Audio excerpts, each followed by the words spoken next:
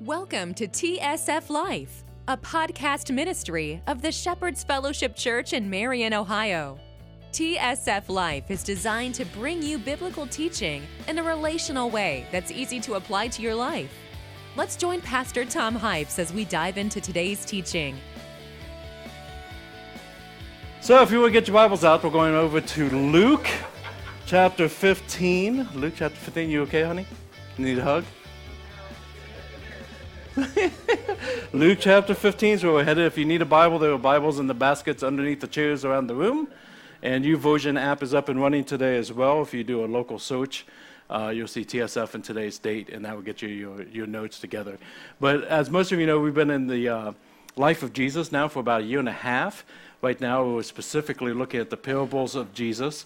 And I'm not sure if you've noticed, but there's been a little bit of a progression within the areas that we have looked at so far. We've got, we really kind of dabbled in when it comes to the kingdom of God. Again, parables bringing two things side by side so we can understand things that are kind of outside our realm, where he brings something familiar and then brings something unfamiliar like the kingdom of God to try to explain or kind of get our heads around what it's like to live the kingdom of God now. Versus just looking at, oh, someday I get to go to heaven, but that we can actually dig into that freedom now and how that experience works.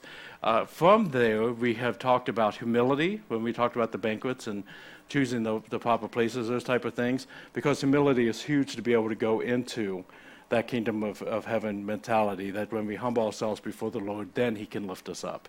And it's a lot more beneficial than trying to lift ourselves up.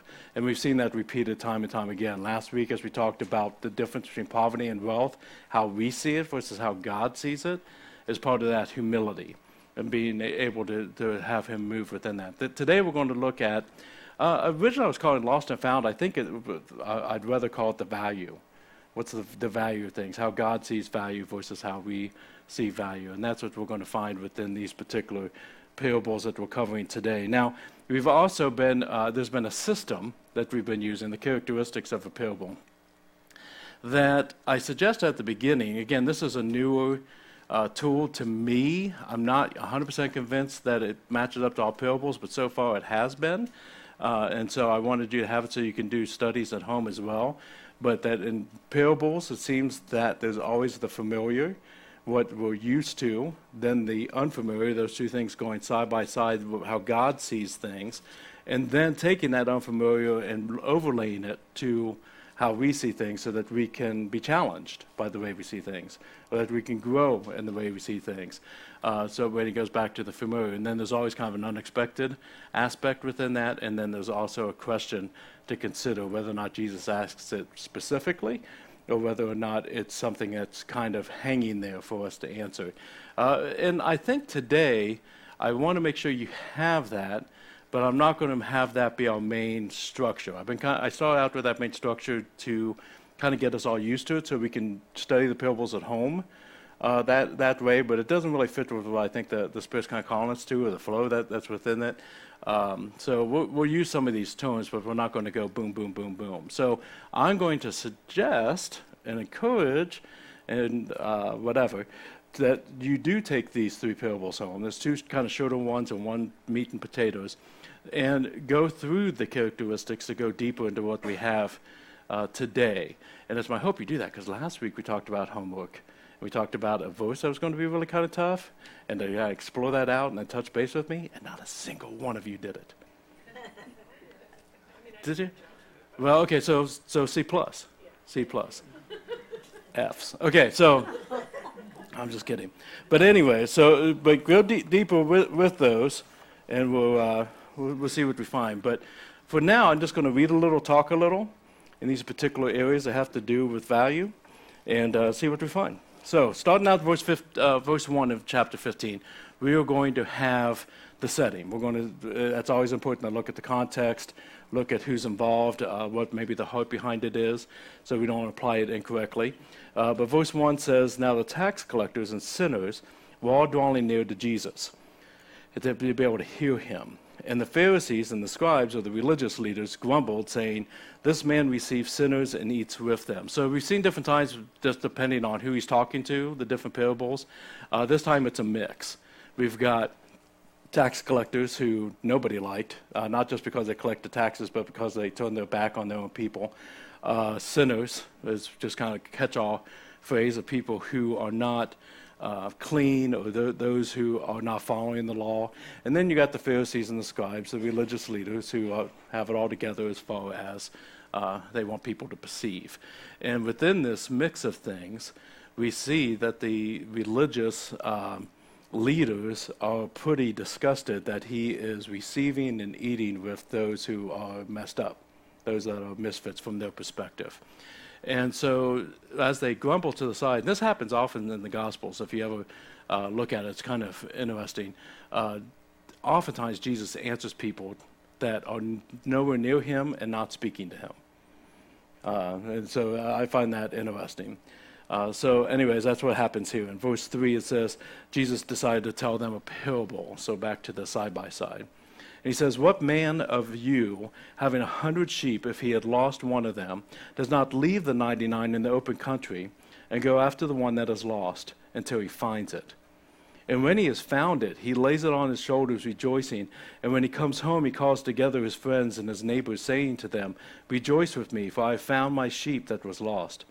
Just so I tell you, there will be more joy in heaven over one sinner who repents than over 99 righteous persons who need no repentance. Or what woman, and this would be shocking at the time, again, rabbis generally did not consider women at a level that they used within their illustrations. Jesus was awesome. What woman, having 10 silver coins, if she loses one coin, does not light a lamp and sweep the house and seek diligently until she finds it? And when she has found it, she calls together her friends and neighbors, saying, rejoice with me, for I have found the coin that I had lost. Just so I tell you, there is joy before the angels of God over one sinner who repents. We have a couple familiars here. They understand what they're talking about losing a sheep, and they understand shepherding. They understand what it means if you lose a coin and you're destroying the house or whatnot. But there's also another level of familiarity within who he's speaking to. The crowd can listen, but he's specifically addressing the Pharisees and religious leaders. There's a familiarity that they would have that would make us much more of a pointed, not attack, but address. Where with the Pharisees, with the scribes, with Sadducees, religious leaders, those who have grown up within the temple, those who know the Old Testament frontwards and backwards, are going to immediately, when he's talking about shepherding, go to their understanding of a section in Ezekiel where God is passing judgment on the religious leaders at the time. And he is, in Ezekiel, and this was an important time for them, he is admonishing the religious leaders because they are not being good shepherds. This would be something that would come up to mind with them. I think I put the scripture in there for a small section of Ezekiel. Okay. This is a section that would come into the mindset where God is speaking to the religious leaders, and he says, thus says the Lord God, behold, I myself will search for my sheep and will seek them out. As a shepherd seeks his own flock when he is among his sheep that have been scattered, so will I seek out my sheep, and I will rescue them from all places where they have been scattered on a day of clouds and thick darkness. And there's more to that, and I think I gave that to you in YouVersion if you have YouVersion up as well. But this really kind of captures what would be in their mind. There's a concept, basically, that kind of helped me to understand my role, where there's the shepherd, and there's only one shepherd, right? That's Christ. And then there's the sheep, and it became curious, okay, so where do pastors fall, where do elders fall, where do Pharisees and Sadducees fall at this time? And if you look at how shepherding works in that culture, there's what's called under-shepherds. They don't own the sheep. They work for the shepherd who watches them from a higher point, but they're over a certain segment thereof. So here what God is saying to them is, you're not doing your job as under-shepherds, so I'm going to come down and do it. I'll seek the sheep. I'll bring the sheep together. And here, once again, what is Jesus saying? As they're bringing this back into the mindset, I have come because you guys aren't doing the job. I have come to bring the tax collectors. I've come to bring the sinners. I've come to bring the misfits together because you guys aren't doing it. You guys aren't loving. You guys are more worried about tradition. You're more worried about position. And so this is a very, very challenging address that he's having with them. But the other familiar he brings in happens in verse 7 and verse 10. What they're not expecting is, just so I tell you, there's more joy in heaven over one sinner who repents than over 99 righteous persons who need no repentance. You'll complain about who I'm eating with. I'm going to let you know that God, right now, just one of the people that I'm having fellowship with, takes and turns his life over to Christ. If they accept him as leader and forgiver in their life by acknowledging with their mouth he's the Son of God, believe in the heart you died and rose again, you're God, I'm not, I'm following you. There is more fiesta in heaven over that one than all the Pharisees and scribes sitting there thinking, I've got it together. Does that make sense?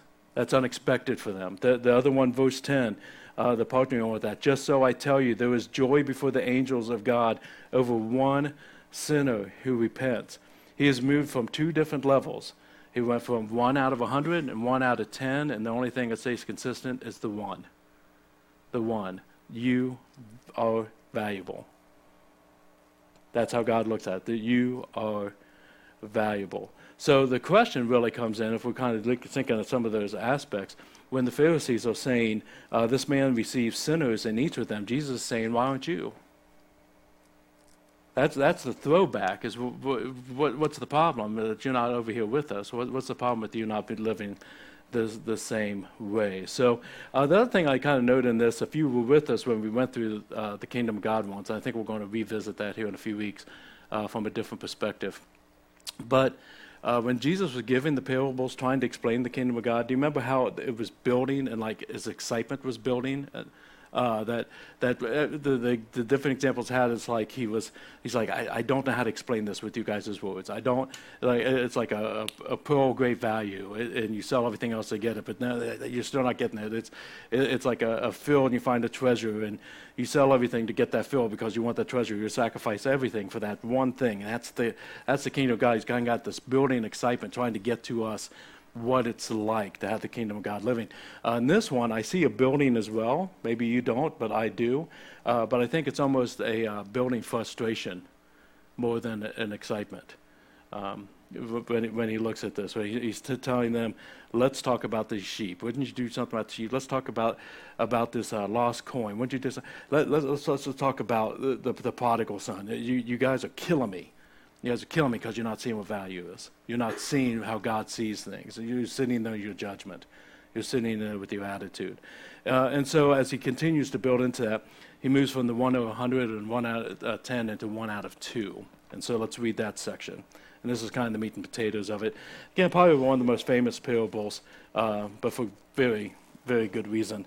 There's so much in here. Okay, so let's start with it. Verse 11. And then he says, there was a man who had 2 sons, and the younger of them said to his father, Father, give me the share of property that is coming to me. And he divided his property between them. Not many days later, the younger son gathered all he had and took a journey into the far country. And there he squandered his property in reckless living. And when he had spent everything, a severe famine arose in that country, and he began to be in need. So he went and hired himself out to one of the citizens of that country, who sent him into his fields to feed pigs. And he was longing to be fed with the pods that the pigs ate, and no one gave him anything. So just starting out wise, he took everything that the father had for him. He took every dime, penny, whatever. He took everything that the father had for him. He did it in a vicious way. He basically is saying to Dad, I wish you were dead. And I don't feel like waiting until you're not breathing anymore. I want everything now.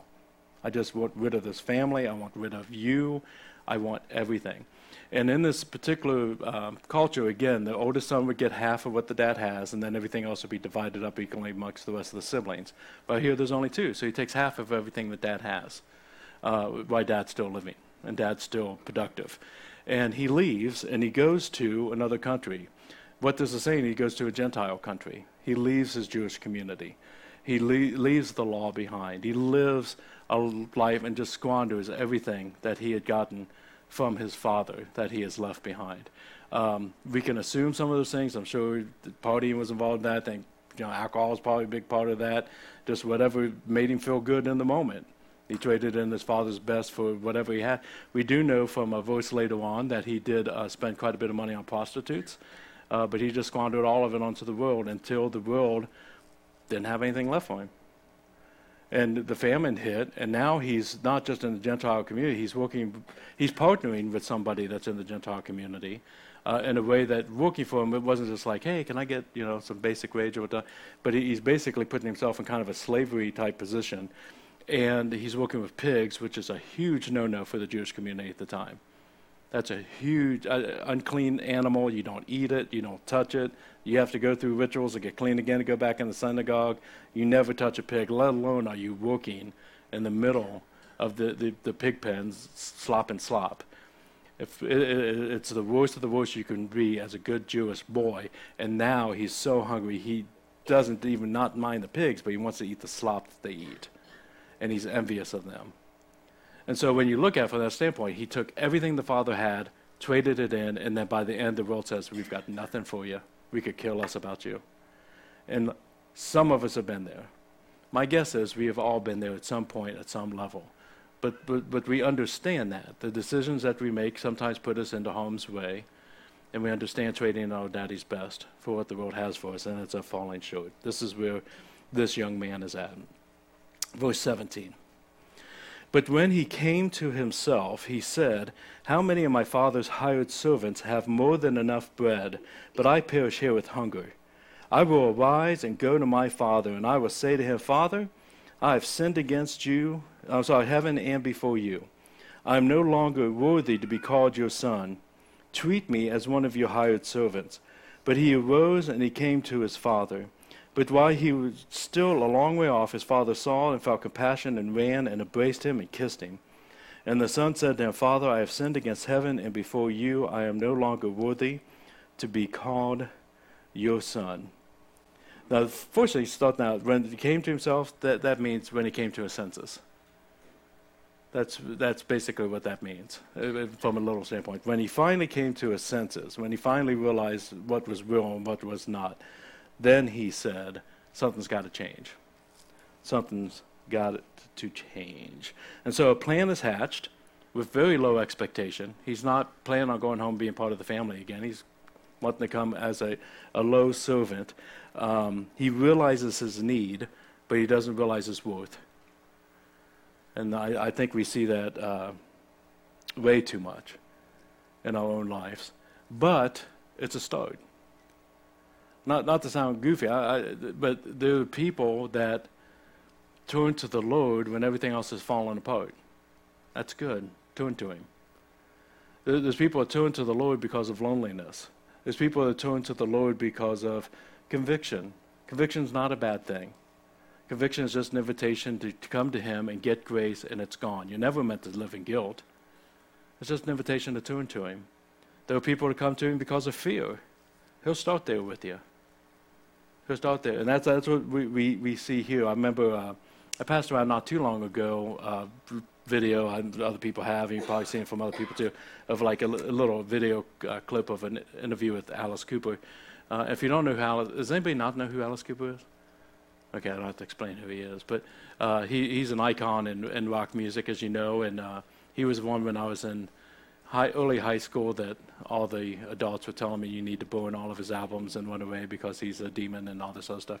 And then he messed with everybody by turning his life over to the Lord, and he uses his platform to reach out to people for Christ. It's a pretty interesting story if you want to go more deeper into it. But in this particular interview, he was saying, I know a lot of people turn to the Lord because of His love. He goes, I did not. He goes, I turned to the Lord because I was scared.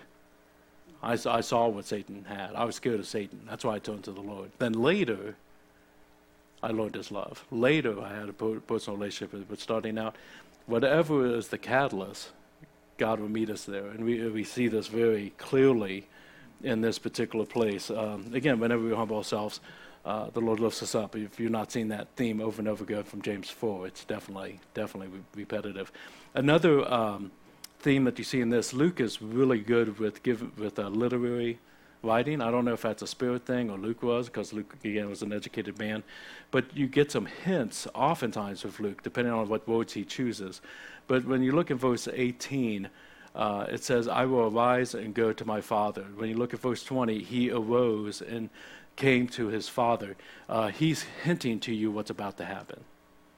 He's about to be risen up. He's about to humble himself and be risen up. That's a very strong Luke trait that he does. The unexpected in all this is not really the son, though. The unexpected is the father. They would be completely baffled, and we're going to see that his other son really is baffled by his father. The father has lost half of everything, and he's lost his son. And if you're a good parent, the half of everything doesn't matter anywhere near as much as losing your son. I know people whose kids have looked them in the face, said, I wish you were dead, and meant it, or who have walked away from the family. Very painful situation to be in, that God does work within, but very painful situation to be in. And yet, it appears that he is sitting out on the front porch day after day looking to see if his son's going to come home. It appears that why he needs to be rebuilding his business or his empire, that he is constantly looking across the field, constantly looking across the horizon, praying, is today the day that I'll see my boy coming home? That would be shocking to them. He doesn't deserve that. He should have just been written off and focused on what he had. Then, to see the son coming, and to realize that is his son, he doesn't sit there and wait for the son to come up and so he can say, I told you so. And maybe I'm bad, but there's been times, I guess I'm admitting since my child was in here, but there's times that your kids do something stupid, and you keep telling them, don't do that, don't do that, don't do that, and by the 17th time you find like, yeah, go ahead, touch that. Okay, and then they get hurt, and they come to you, and they're crying, and they're like, oh, if you listen to me, right? I think that's natural, but that's not what the father did, and he had a much bigger situation. He ran to his son. Now, once again, Pharisees and scribes are shocked. You do not run. A good Jewish man does not run. To do so in those robes means you have to tuck those robes up into your belt so that you can run. Have you ever seen, like, let's say we're watching The Chosen. Denny's been going through season 1 again, and I was watching. You never see Nicodemus and his boys run anywhere. Like, oh, so you've got to come. There's this demon-possessed woman who keeps on beating the living daylights out of everybody in the red district. Let's go. This is an emergency. I mean, it's unheard of. But this father runs to him. He can't wait for the son to get to him. He's all over it, and he runs to his son. And then you'll notice that the son, I don't know if you've ever done this, but I've rehearsed my spills in different conflicts. The son, who's been the entire trip coming up with this speech to give, starts into the speech, and he doesn't realize that father has already embraced him and is kissing him and is going crazy that his son came home because he has great value to him. You see that? Verse 22. And I love these words. Verse 17 had it, 22 has it. It's the word but. And I love the word but in the scripture, or therefore, or because of this. There's always these really cool changes. He didn't have his senses, but when he came to his senses. And now, Father, I've sinned against heaven, and before you I'm no longer worthy to be called your son. But, verse 22, the father said to his servants, bring quickly the best robe. You realize he's not even listening to the kid. That's how excited he is. Bring quickly the best robe and put it on him. Put a ring on his hand and shoes on his feet, and bring the fattened calf and kill it, and let us eat and celebrate. For this is my son who was dead and is alive again. He was lost, and now he is found. And they began to celebrate. The father, not for an instant, even considered the servant idea. There's no way you're going to be my servant. You're my boy. You're my son, you're my child, I love you dearly. So he gets the best robe, he gets the ring, he gets the shoes, he gets the fattened calf, he begins to celebrate. This is basically Luke 2 incarnate. into a parable. When the angels show up to the shepherds and say, I bring you good news, I bring great joy for all the people, this is the news. That no matter what we've done, no matter where we're at, no matter what falls apart, that you turn to Daddy for whatever reason, Daddy is running to grab you. He's just waiting for that turn. I've heard it before, and I still love this image, that when we're really off track, there's a lot of people who think that God's sitting back in his throne, like ready to pound on you, or ready to, I told you so. But I'm still convinced he's leaning at the front of his throne, watching your foot as you have your back to him, just waiting for your foot to just barely start to turn as you turn back to him, and he's off that throne and runs and grabs you and loves you. This is the image that we have here. And those who are in the crowd that are the religious leaders, not the religious leaders, but the tax collectors and the sinners, their only response to this is, wow. Wow, we've never heard this from a religious leader. We've never heard this side of God before. Pharisees and scribes might not be all that happy, but Jesus decides to address that as well. 25. Now, his older son was in the field, and as he came and drew near to the house, he heard music and dancing, and he called one of the servants and asked him what these things mean. And he said to him, your brother has come, and your father has killed the fattened calf, because he has received him back safe and sound. In this moment, the older brother wants to strangle this servant who's too excited. Because, verse 28, he was angry. This is where the word but goes in the opposite direction. There's a celebration, but he was angry, and he refused to go in. His father came out and treated him, but he answered his father, look, these many years I've served you, and I never disobeyed your command, yet you never gave me even a young goat that I may celebrate with my friends. But when this son of yours came, you who has devoured your property with prostitutes, you killed the fattened calf for him. And the father says to him, son, you are always with me, and all that is mine is yours.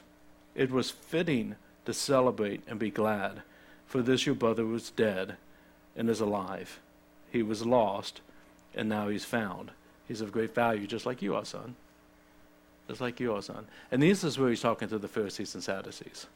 The scribes. This is where he's taking and trying to reach out to them, because this is a familiar attitude that we have. This is like going back last week. Again, far too often, when someone passes away, there's rift in the family over inheritance junk. And we can kind of understand everybody trying to get their rights, but we're not a people who are fighting for our rights. We are people who lay down our rights for what's best for the kingdom.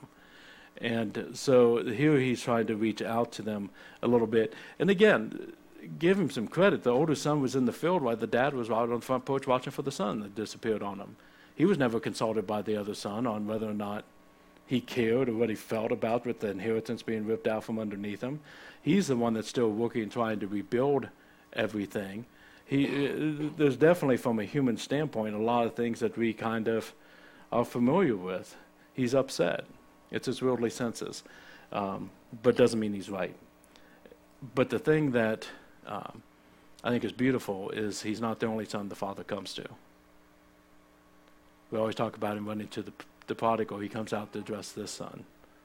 Son, it's beautiful. My son is back. Your brother's back. Nothing else matters. Nothing else matters.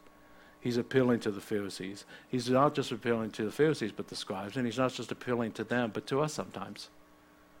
To us sometimes. You tell me that Jeffrey Dahmer, if he took and got saved right before they executed him, that he's going to be in the same heaven that I'm going to be in? Yeah, he might be your neighbor. You're telling me that pain in the butt person that I've always hated in my life has always treated me like crap, and they took and accepted Jesus on their deathbed, I'm going to have to put up with them upstairs? They might be putting up with you. I don't know. But grace that actually changes things cannot be cheap. Grace that actually changes things cannot be cheap. He's paid the price, and we need to be able to follow into that as well. So he's very clear in it, but the one thing he's not clear about is he's not really clear in how things end, because it just kind of stops there. I told you about this book. It's one of the resources I'm using in my study, The Challenge of Jesus' Parables. And there's a quote in here of a guy named Joel Green. I'd love to tell you about Joel, but we don't have the time, and I know nothing about him. But he does say this. He says, scribes and Pharisees are invited to find themselves represented in the parable as the eldest son. And I think we are in the different places of our life are invited as well. They were responsible, they're obedient, it would seem, but failing in their solidarity with the redemptive purpose of God, where they identify with God's will and, having done so, join repentant sinners at the table, putting aside their own concerns with status and recognition, where they accept as members of the family of God those who God accepts, or refusing to embrace God's gracious calculus, which works to include those who return to him, where they exclude themselves from the family of God. The parable is open-ended, and so is the invitation. I think we have two invitations on there, depending on where you find yourself within this story.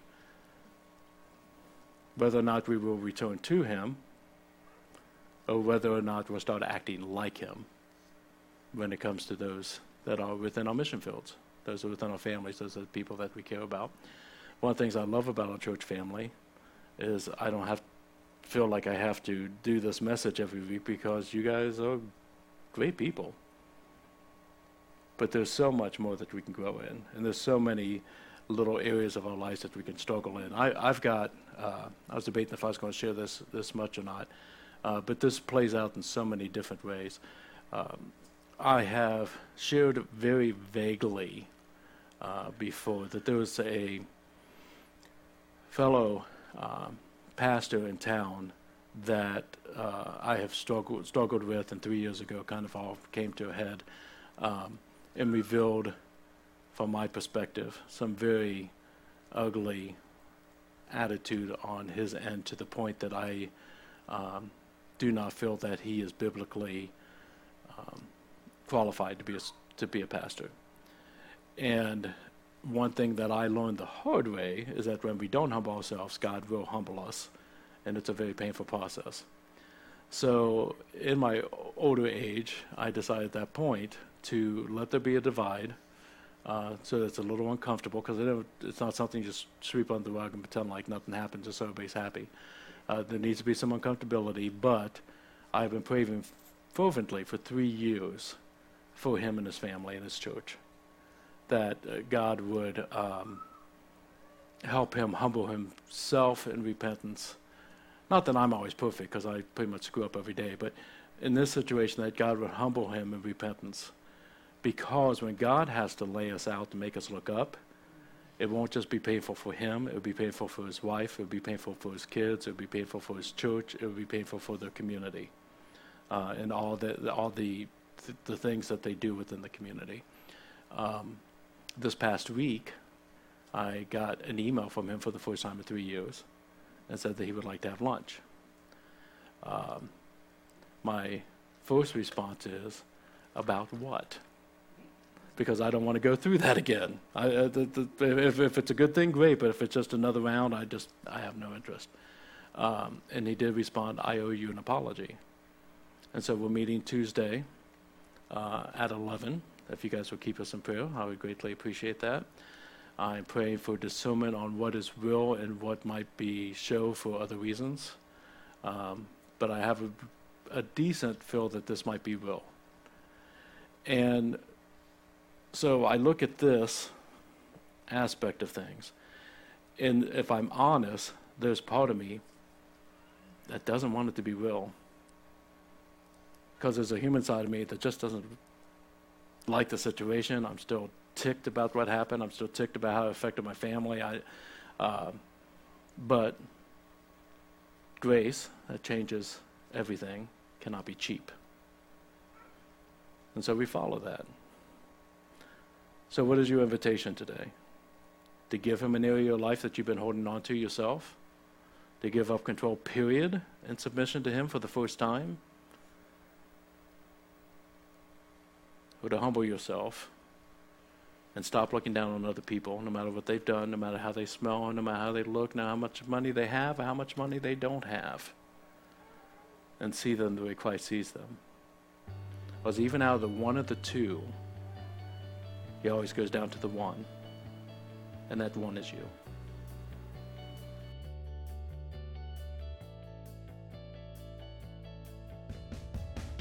If you were blessed by today's teaching, we hope you return for our next podcast. Or, better yet, stop by the Shepherd's Fellowship any Sunday morning to join us live.